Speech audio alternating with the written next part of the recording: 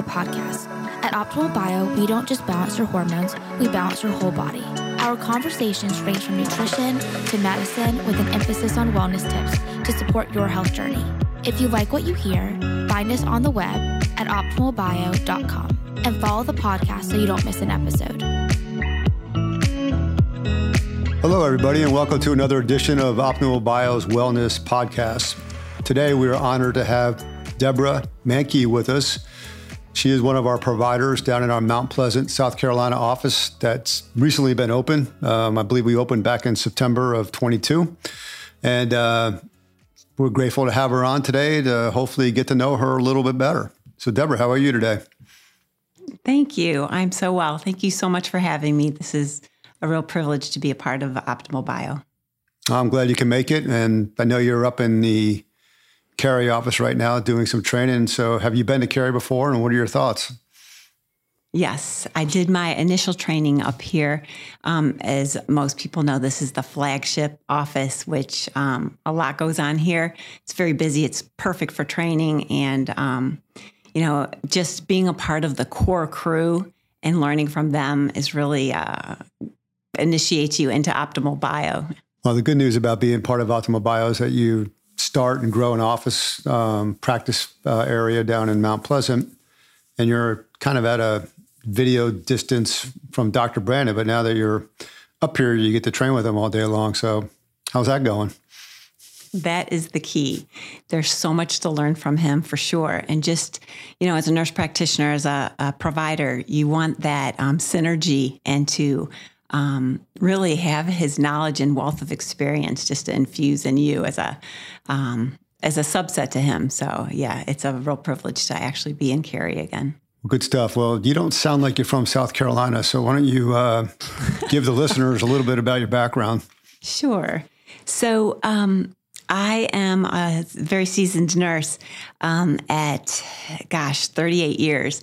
And 24 of that, when I started my nursing journey, was in critical care. I thought that if I took care of the worst case scenario, everything else would be easy.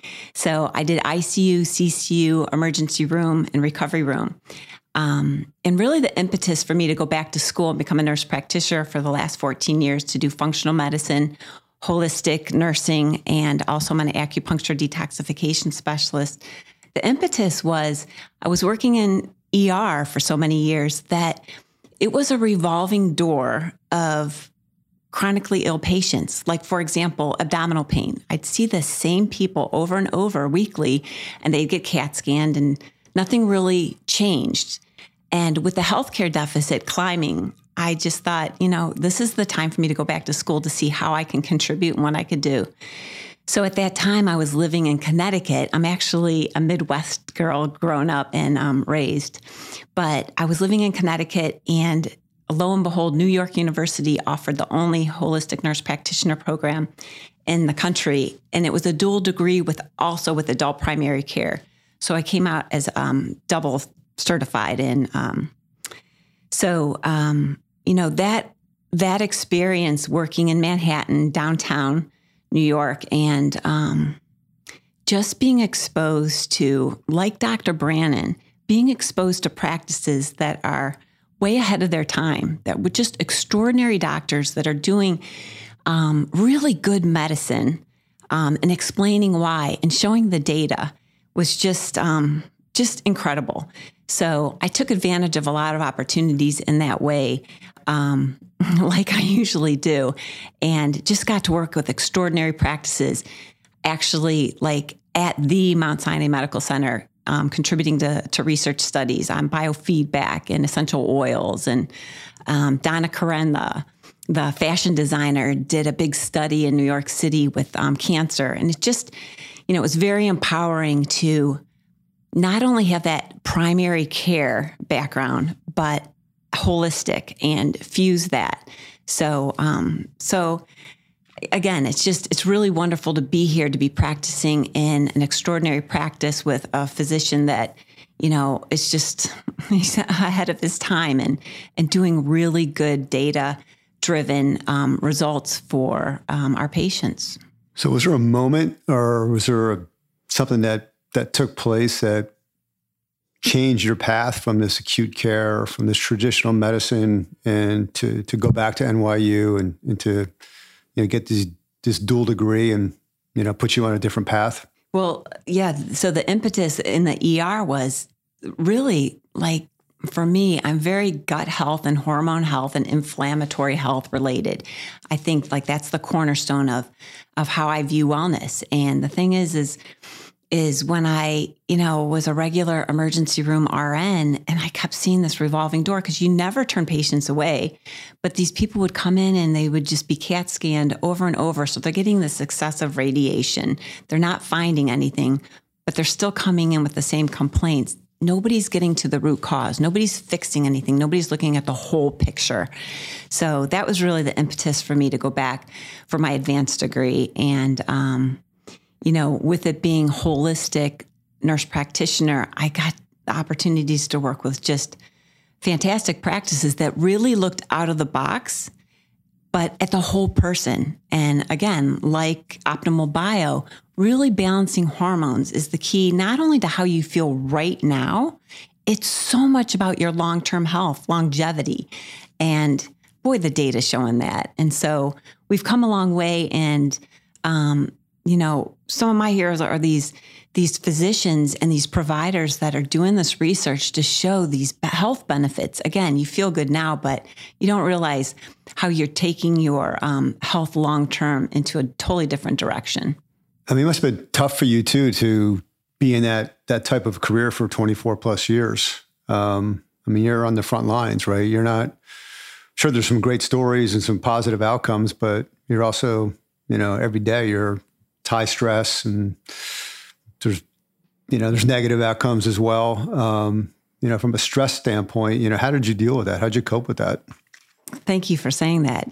For people that still work ER and trauma, it is a lot. And I don't know so much that you become numb to it, but you have to find coping mechanisms and ways to keep yourself well. And of course, we hear a lot about meditation. We hear a lot about working out, about getting outside, about getting away from your job and making sure you have hobbies, being connected at church, and just making sure that you're not wrapped up in just your work life and your work friends, and making sure that you are doing self-care. And so I think really, for me, not only being a holistic and functional medicine board certified nurse practitioner, I want to live it. I want to be that role model because I feel good. How can I tell somebody, hey, what you eat is directly affecting your health. And, if you pray or not and have a source of a higher power, if you meditate and have that time to yourself to just clear your mind, if I'm telling people to do that and can't do it myself, then I'm not a good role model, but it's not as clearly conveyed as if people say, hey, are you doing this? And it's like, yes, I feel that this works, and I can show you data that supports it as well. So those things really helped me cope with the stress and the anxiety of working in kind of a high profile, high intense situation in an emergency room, whether you were resuscitating a baby or it was an opioid overdose. But there comes a time that you realize that maybe you need a change, or maybe you get frustrated. And that was my impetus for going back to school. It's like, how could these people keep coming in and getting the same news and our healthcare deficit climbing? Like, what can I do to contribute? I've got to go back to school. I have to find out how I can help and help be a part of changing healthcare to make people well now, but long-term. So when you're going through this, do you have a certain routine, that you followed? If you're driving to the hospital, for example, are you got soft music on? Are you meditating? Hopefully you're not driving with your eyes closed. Or during that time when you get a break, are you doing something like how kind of a routine? I think from a mental health standpoint and also from a, physical standpoint, those that are successful tend to have routines, right? Exercising becomes a habit. Stress relief almost becomes a habit as well. When it's predictable stress. If you had that routine, can you describe that to us? What was it? Gosh, I feel like I've really expanded on some of those habits, and it's really eating, sleeping, exercise, and stress reduction. And I say eating, sleeping, and stress and exercise because, when we're stressed, we eat comfort foods, but when you flip-flop that and you're putting something really nourishing, like I've transformed through those emergency room years to juice. I'm a big juicer. The nutrients that we get from juicing is great. So instead of grabbing a Coke, which I never did, but coffee was always really common in the emergency room, like an unending cup of coffee, but drinking juice and more water, half your body weight in ounces of water daily. So, what you eat really greatly affected. Grabbing a candy bar? No, maybe grabbing a granola bar, when you didn't have time for a shift break or a meal. But driving to work, I fuel myself with something good for me, not a stimulant or excess caffeine. And I love my coffee, but there's a limit. Also sleep, make sure I was rested. If I didn't have a good night's sleep the night before I'm going to work and driving in my commute to work, which was like 45 minutes, I'd lay down before I, went to work. So that was the sleep portion. Exercise is funny for me because I've always believed in challenging my body. And I've done a lot of little mini triathlons. I've done half marathons. For my 50th birthday, I did a 120-mile bike ride for multiple sclerosis. And I just love exercise. I think it's very freeing. It's how I deal with stress, how I think more clearly. And my body just feels so good after. So that also, I'd make sure I got a run or something in before I left for work. And then I never closed my eyes driving, but the stress reduction would be usually classical music. What was harder, the 125-mile bike ride or the marathon or the half marathon or all the other stuff that you've done? That's an interesting question. It was never the events. What's really interesting is that whenever anybody wants to embark on challenging their body, whether it's a 5K race or whatever it is, it's really more about the training and investing that time and energy to do it. And because sometimes you're like, gosh, I really need to get a run in 3 times a week because my event's coming up, but I don't feel like it, or the weather's not good. And so it's really more about the training because the day of the event, you're so pumped up. You're like, I'm going to do this. I'm going to check this off my box. That 120-mile bike ride for multiple sclerosis was, in all honesty, 65 miles one way with an overnight in these cabins in upstate Connecticut. And there was no TV. There was electricity, but it was just an overnight. And it was uphill going there, and it was downhill coming back. So it was a little bit easier on the downswing, but the purpose was great. It was, like I said, for multiple sclerosis. It was a fundraiser, and it was to celebrate my birthday too. So. Double whammy.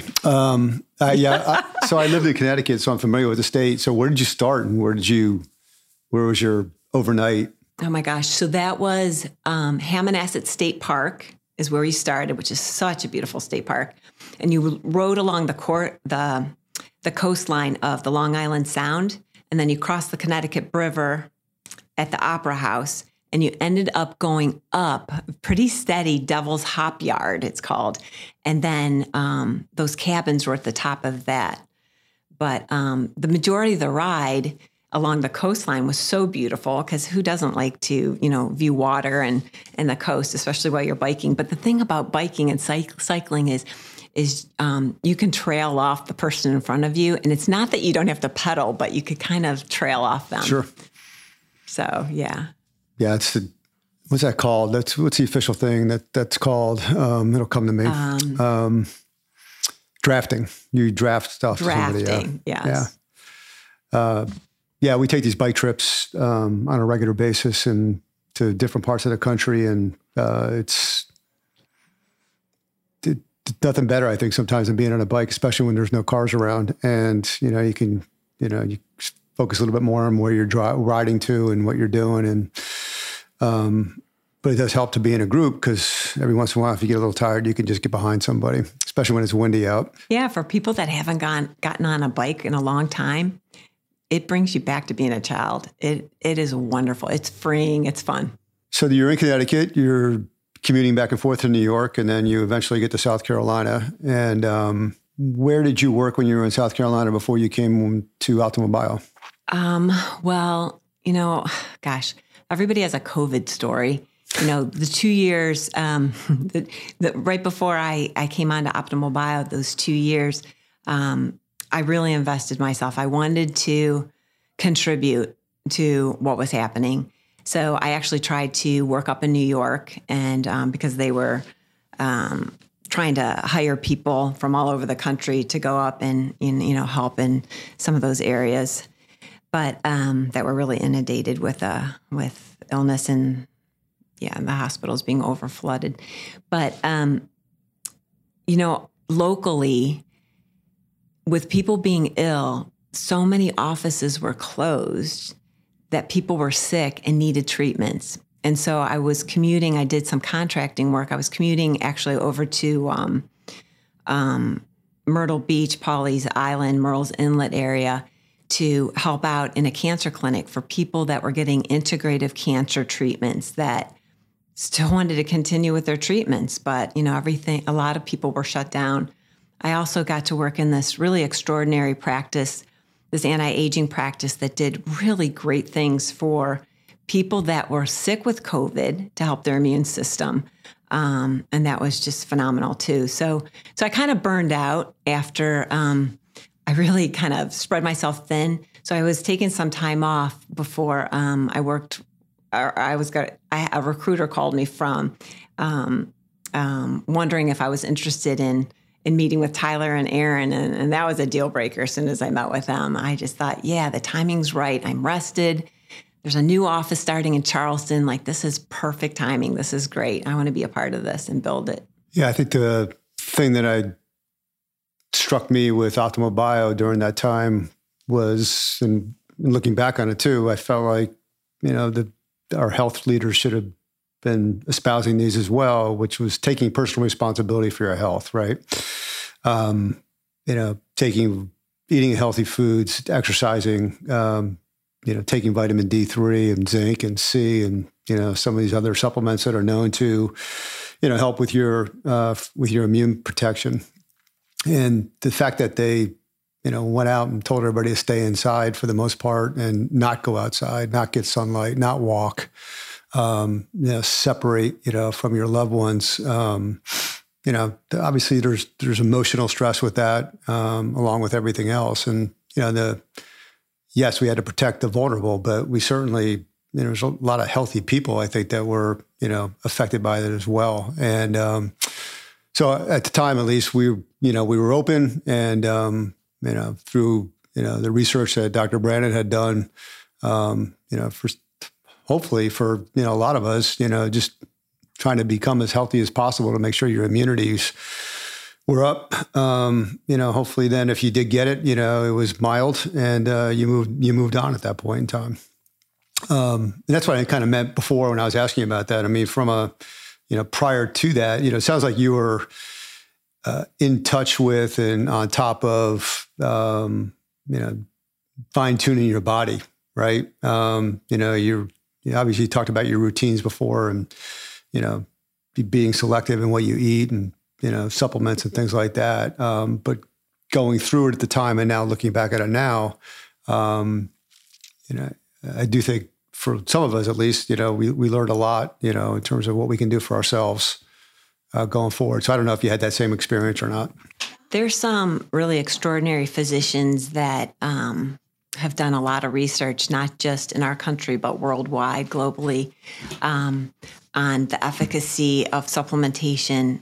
You had mentioned some of the biggies, and that is, vitamin D, obviously, fish oil, even resveratrol, vitamin C, quercetin,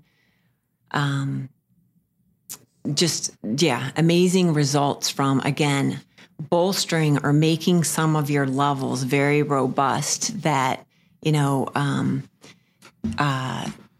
turn on our immune system, that initiate, the those factors, those antioxidants, and again, Treg cells, lymphocytes, that what we need to fight off like basic colds, basic viruses.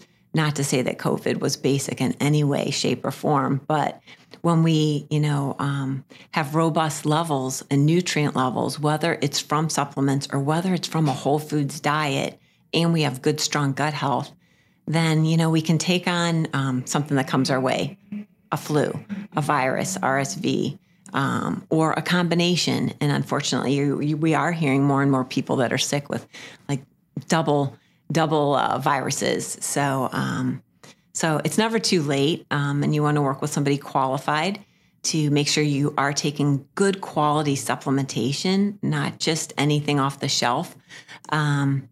Because not all supplements are created equal, and you want to know what dose you need specifically too. So, and lab levels can be checked for those nutrient levels to make sure they're optimal for you. Yeah, it's interesting because my brother, he seems like he's, I don't know, struggling with some of these viruses, some of these colds every once in a while. And, I told him years ago, I said, hey, you got to, eat healthier, but also, take D3 and not D, but D3 and, some of the other supplements as well. And he's like, so I, recommended, since he's never been on it before, to start out at 10,000, although I'm not a doctor. And he went to the Mayo Clinic website and they recommended 1,000. And so I said, how's that working out for you? And, his levels, I guess he got tested the other day and he's somewhere around 40 or 42. And I said, well, the Mayo's going to want you at 1,000 because they want to see you at some point in time. It was a joke, but, he didn't find it too funny. Anyhow, when you're seeing a patient and you're going through their labs, and, one thing about Optimal Bio that I really like is that it's personalized medicine. Like all the providers recognize that every body is different. Every person is different. So how do you then figure out, how do you assess, what it is that, each individual, how do you customize that package for them and recommend, certain supplements or for them not to do supplements? Mm-hmm. How do you do that? Great question. Yes, it's very much, whether you're in a primary care office, whether you're going to a specialty practice like this, it should be individualized. It's not cookie cutter. Not everybody needs vitamin C 1,000 milligrams. You look at the person, you assess them, and, you really want a thorough intake. You want to know what they're eating, what they're not eating, how are they exercising, sleeping, what are their symptoms, what kind of symptomatology are they having that they're coming to you? Because we know a lot of really basic vitamins can be so powerful for our immune system, but taking it a step further and kind of related, but on the other end of this is our soil is not mineral rich anymore. It's mineral depleted. And so even if you're a really healthy eater or call yourself one, eating a lot of fruits and vegetables or vegetables from the ground, from soil, the thing is a lot of us need extra minerals and extra vitamins. So, to answer your question, it's very multifactorial and it's very individually based on what that person needs. Levels can be tested, but even just some of the basics. We know, for example, zinc supplementation, for example, can be 30 to 50 milligrams a day for people. Selenium, 200. Iodine, at least 12.5. The thing is we know some of the basic and some ranges as practitioners that are very effective for people, but maybe they need to be at the higher end of the range. When we look at lab values of certain nutrients, and for example, vitamin D, Dr. Michael Pollack has been around for a long time and has done incredible research at vitamindcouncil.org. And that's just one site. Anybody that looks up vitamin D now will see it's not a vitamin, first of all. It's a steroidogenic hormone. We take it very serious here at Optimal Bio because, gosh, what doesn't it affect? It affects your bones. It affects your brain health. It affects your heart health. It affects your cholesterol. It affects your immune system. It goes on, and it keeps getting studied. But the interesting thing is the lab range is 30 to 100, for example, on some mainstream lab companies like LabCorp, for example, 30 to 100. But some of these extraordinary doctors and practices are saying, you know what, 60 to 100, not over the range, but the upper end has amazing health benefits. Dr. Brannon takes it a step further, 80 to 100. There's definitely a plethora of studies, and the literature clearly demonstrates it's anti-carcinogenic, anti-cancer. Now, sign me up, because anything that we can do to prevent cancer is so important. Whether you're a cancer survivor, whether you have a strong history, strong genetic family history. So again, when we're looking at these levels, we know what some optimal doses are. Like you said, your brother kind of maybe was not encouraged to take more than 1,000 IUs. And just for the record, this is the one vitamin that's not milligrams. It's international units, IUs. So, 5,000 is not unusual. 10,000 is not unusual, but it depends on what your needs are. And if someone's monitoring your levels. So very customized. And that's what we do at Optimal Bio. We're very individual medicine. It's not cookie cutter. All right. So let's talk a little bit about yourself. Your diet, what do you thrive on? What's a typical day look like for you? Oh, goodness. So I always start my day with juice, and I'm sure a lot of my coworkers are laughing as they listen to this, because they'll see me with my celery juice, shaking it in the morning. So I do a juice to go if I'm not at home, but otherwise I do it in my blender, my Vitamix. So I always start my day after fasting all night with a juice.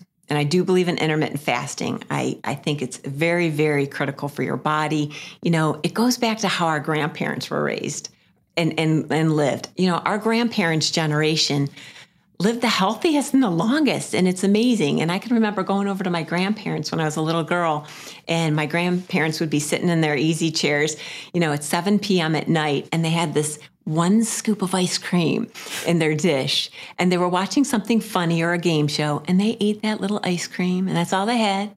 And they had nothing else till 7 a.m., 7 p.m. to 7 a.m., nothing. And they were hungry in the morning, and they actually got up and worked in the yard and in the fields and stuff.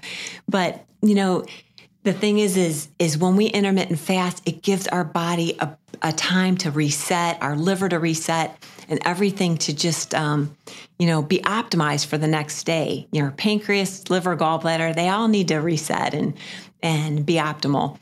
But, so what is it that you put in your body first thing in the morning? For me, it's juice, and I think that's crucial, or really good filtered water. So that's how I start my day. Then through the day, I believe that it's really important to have 6 to 9 servings of vegetables. And it can be anything. Hopefully it's a lot of greens, but 6 to 9 might seem like a lot, but sometimes a serving is a handful or a half a cup or whole cup. But when you juice, here's a little tip. When you juice, you're actually getting like 5 or 6 servings, and you're just drinking it down. So it's really easy. And because it's juiced and your stomach's empty, it's very easily absorbed. You get those nutrients so simply. So it's fantastic for you. So you can check off like almost 4 or 5 vegetables just by drinking my juice. And then I have a salad during the day. I've had years where I've been vegetarian and almost vegan, but it takes a toll on your body, and you really need to replenish those amino acids you can only get from animal products. So I do incorporate meat, but I think the key is the quality, where it's coming from, and the quantity. And a lot of people don't realize the quality and quantity of your meat. You want pasture-fed, happy if you can know the farm that meat came from, or that it was raised well and antibiotic-free, et cetera, but pasture-fed. It was out on the range and eating grass. But the serving is supposed to be the palm of your hand. It's not these double, triple burgers and huge steaks that look really impressive on the plate. It's actually, something smaller. So, and then you're supposed to have all those vegetables with it. So that's basically my routine. I do love really good chocolate. So that's kind of my go-to when I have a sweet tooth. I have certain brands that I really like. So, but I haven't always been that way. I've grown into this health habit, and I feel amazing because I really feel like one of my mantras is you are what you eat, but even you are what you don't eat enough of. So, as a functional medicine board certified practitioner, food is medicine. And maybe a lot of people think that's an old, that cliche is kind of old, but it really is. And if we ate more like our grandparents and how they ate, I think a lot of us would be healthier. And, we talked about COVID, we talked about supplementation.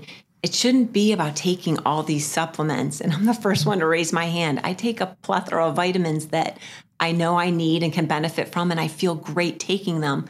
But I should get my nutrients from whole foods and good grass-fed meats. So besides chocolate, if you are going to indulge, what are some of your other, just so we know that you're human, what are some of the other things that you like? Well, I do like good custard. So, and hopefully it's, locally sourced cream and milk. So there's a really good one down the street from this Cary office. But again, it's serving sizes, portions, and how often you do it. And the thing is I feel like, in all these years of practicing that we've just gotten off track. We celebrate every day. We have caffeine, sugar, and alcohol too often instead of just on the weekends. So it's not a treat anymore. It's like we're recreationally eating every day. So again, those good habits you have every day really turn you into having a robust immune system or maybe sluggish and your sugar levels are too high, your hemoglobin A1C, your glycemic markers, even your fasting insulin levels are too high.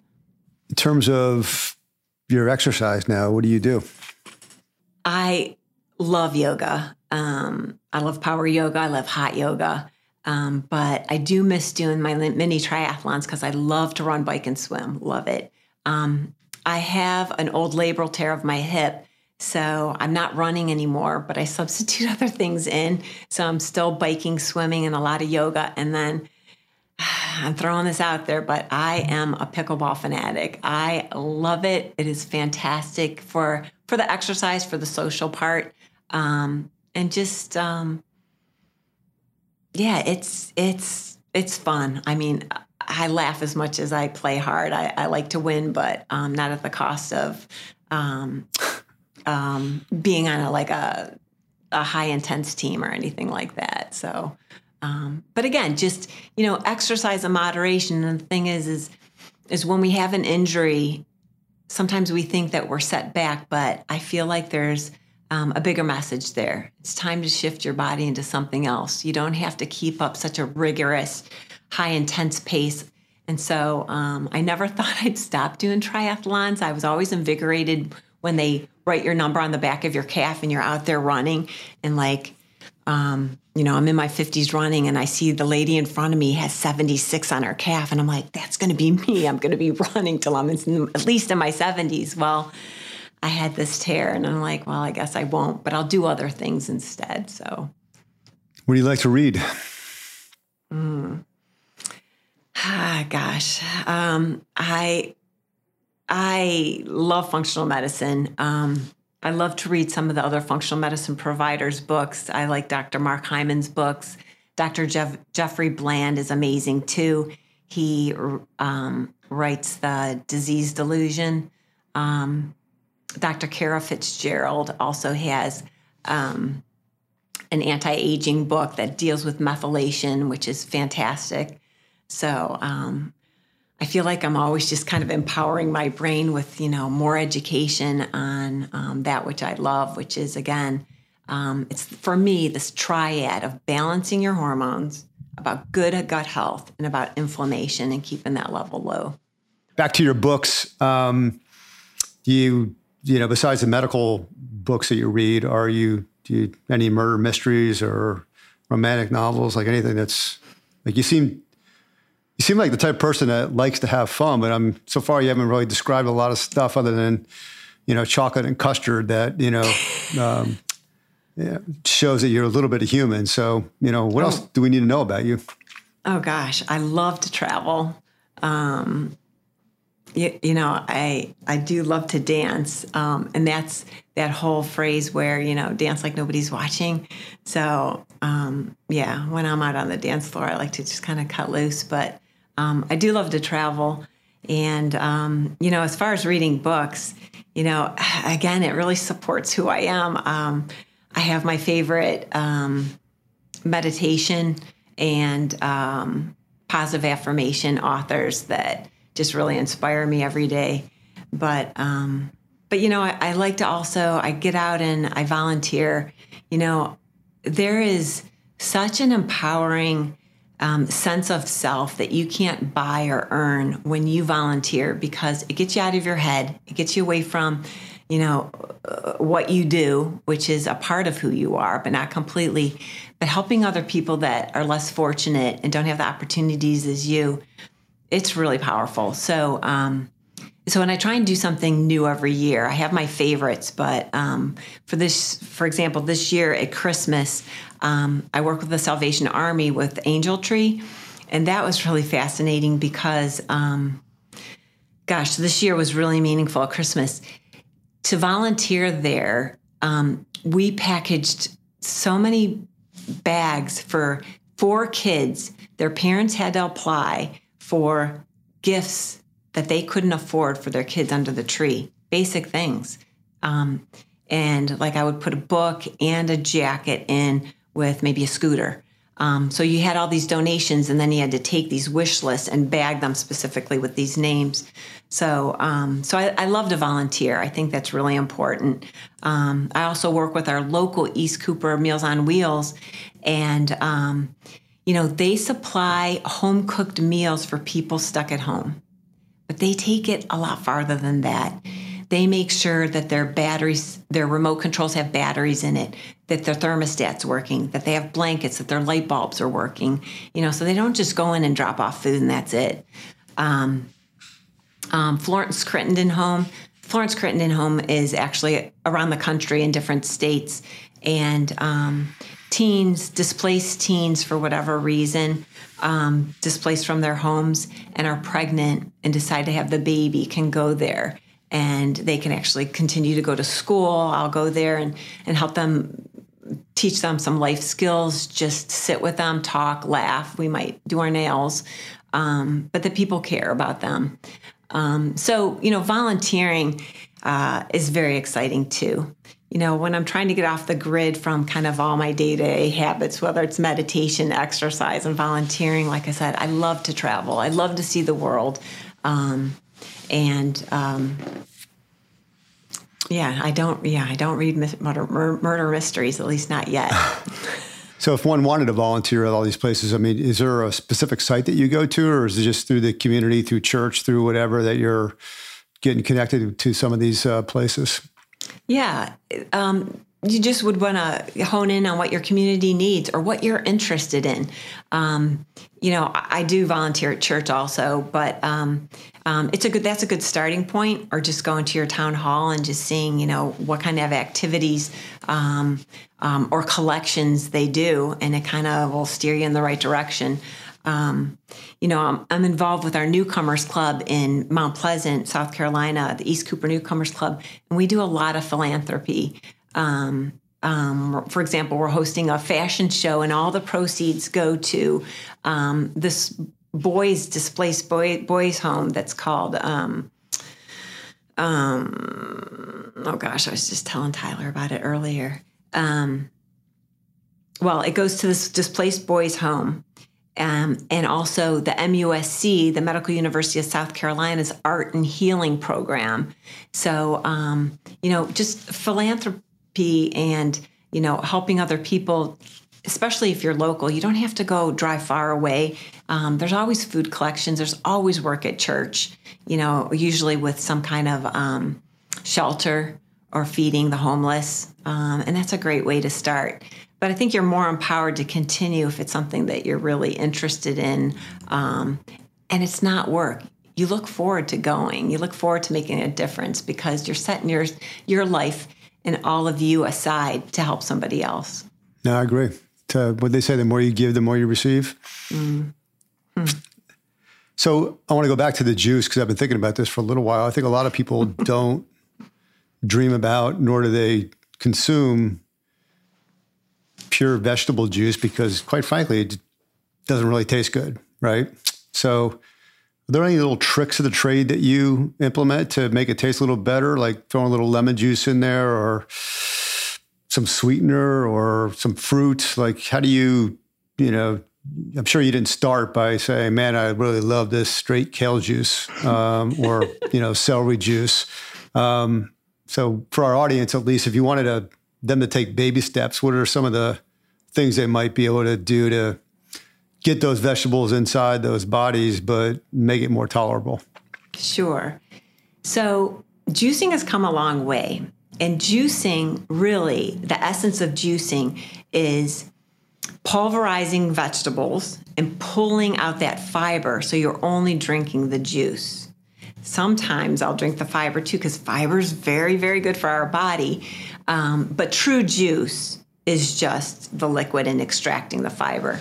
So depending on what you're doing, kale, spinach, whatever, yes, it could be tasting very, very alkaline. And that's what it's doing to your pH of your body. Your body's becoming more alkaline versus acidic from dairy and meats and et cetera. We become very alkaline from plants and juicing. So, there's a lot of tricks. You can buy juices already made that are organic and cold pressed if you're cheating. And that's what I do when I'm busy and out the door or first thing in the morning until I get back, and then I'll make a fresh one at home. But there's brands that you can buy that are straight celery juice with a little bit of lemon. And certainly there's also powdered mixes that can be amazing for you. Amazing green grass organic powder is amazing. It certainly is better than doing nothing versus, and the quality of whatever mix you're buying versus doing nothing is great. So you might say, you know what, I want to try and start doing more greens like spinach and kale, but I'm not sure I could choke it down. So sure, you could add some kind of sweetener. You could add like green apple. Green apples and berries are lowest sugar fruits versus bananas and grapes. Bananas and grapes are on one spectrum. You got your berries and your green apples, not red, on the other end. So a lot of people that have juicing recipes will have, for example, 2 or 3 greens, a sweetener, part of a green apple or a green apple, and then they usually add something good for liver detoxification, like a lime or a lemon. And that's kind of a classic juice mix if you're doing it yourself. 2 or 3 greens, a lemon or a lime, and green apple, because you're not overpowering it with too much sugar because, fructose, sugar fruit, really offsets kind of the benefits of what you're trying to accomplish. So you have juicing, but you can also I'm a big smoothie person. So I forgot to mention that. Like for breakfast, I most always have a smoothie way after my juice.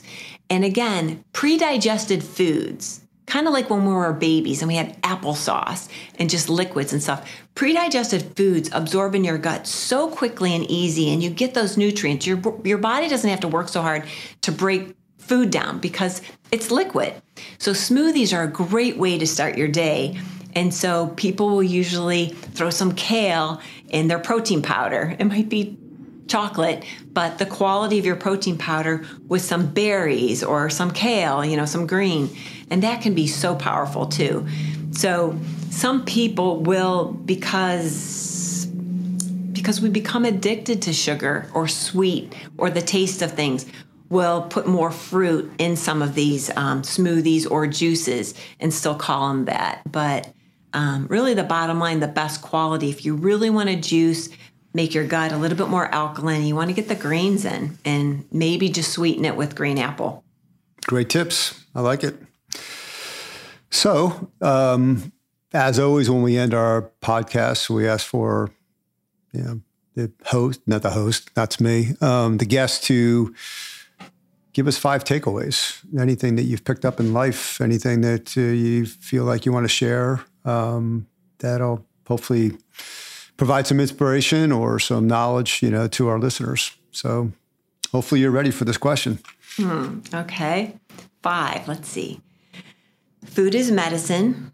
So you are what you eat, but you also are what you don't eat enough of. And we all know that. Juice if you can. That's one way to get some really great nutrients in, intermittent fasting. Get outside, not just for exercise. We're programmed to be outside as humans. We're programmed to get our hands in the dirt and our feet in the soil or the sand. And it's so important because it gets us out of our head. It gets us away from electronics. It makes us happy. We need to be in Mother Nature. That's why it's there. So really powerful. The other thing about getting outside is we are exposed to so many positive ions, computers, phones, microwaves, our digital TVs. We get all this positive ion exposure. And just because you can't see it doesn't mean it's not there. But when you're in a rainstorm, sitting on your porch and it's raining, you go to the beach, you go to a butterfly garden, you have this overwhelming sense of you feel really good. And that's the negative ions that are counterbalancing all these positive ions we get from our regular daily American lives.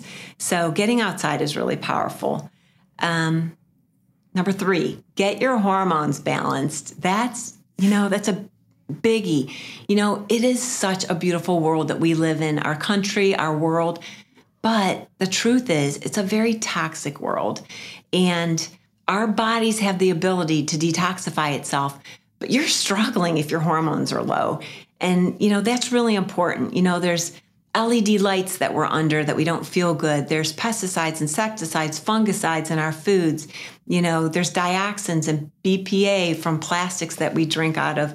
We can clear those toxins, but if you're struggling and your hormones are low, call us, get an evaluation.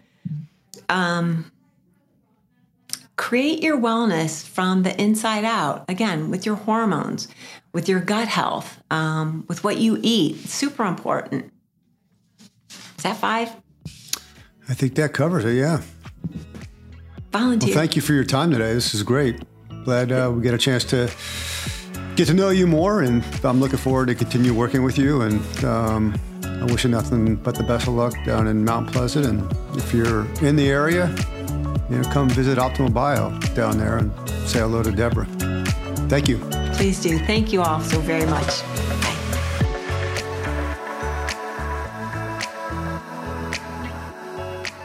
This has been a production of Optimal Bio. Optimal Bio is CEO Tyler Brannon, podcast host and partner Jim Baker, medical director Greg Brannon, production assistance by Core Media, Beth Grabencourt, administrator, Kevin Duthu, executive producer. The podcast can be found on our website, optimalbio.com, on Apple Podcasts and Spotify. Our theme song is Sunwave by Paradiso, provided by Epidemic Sound.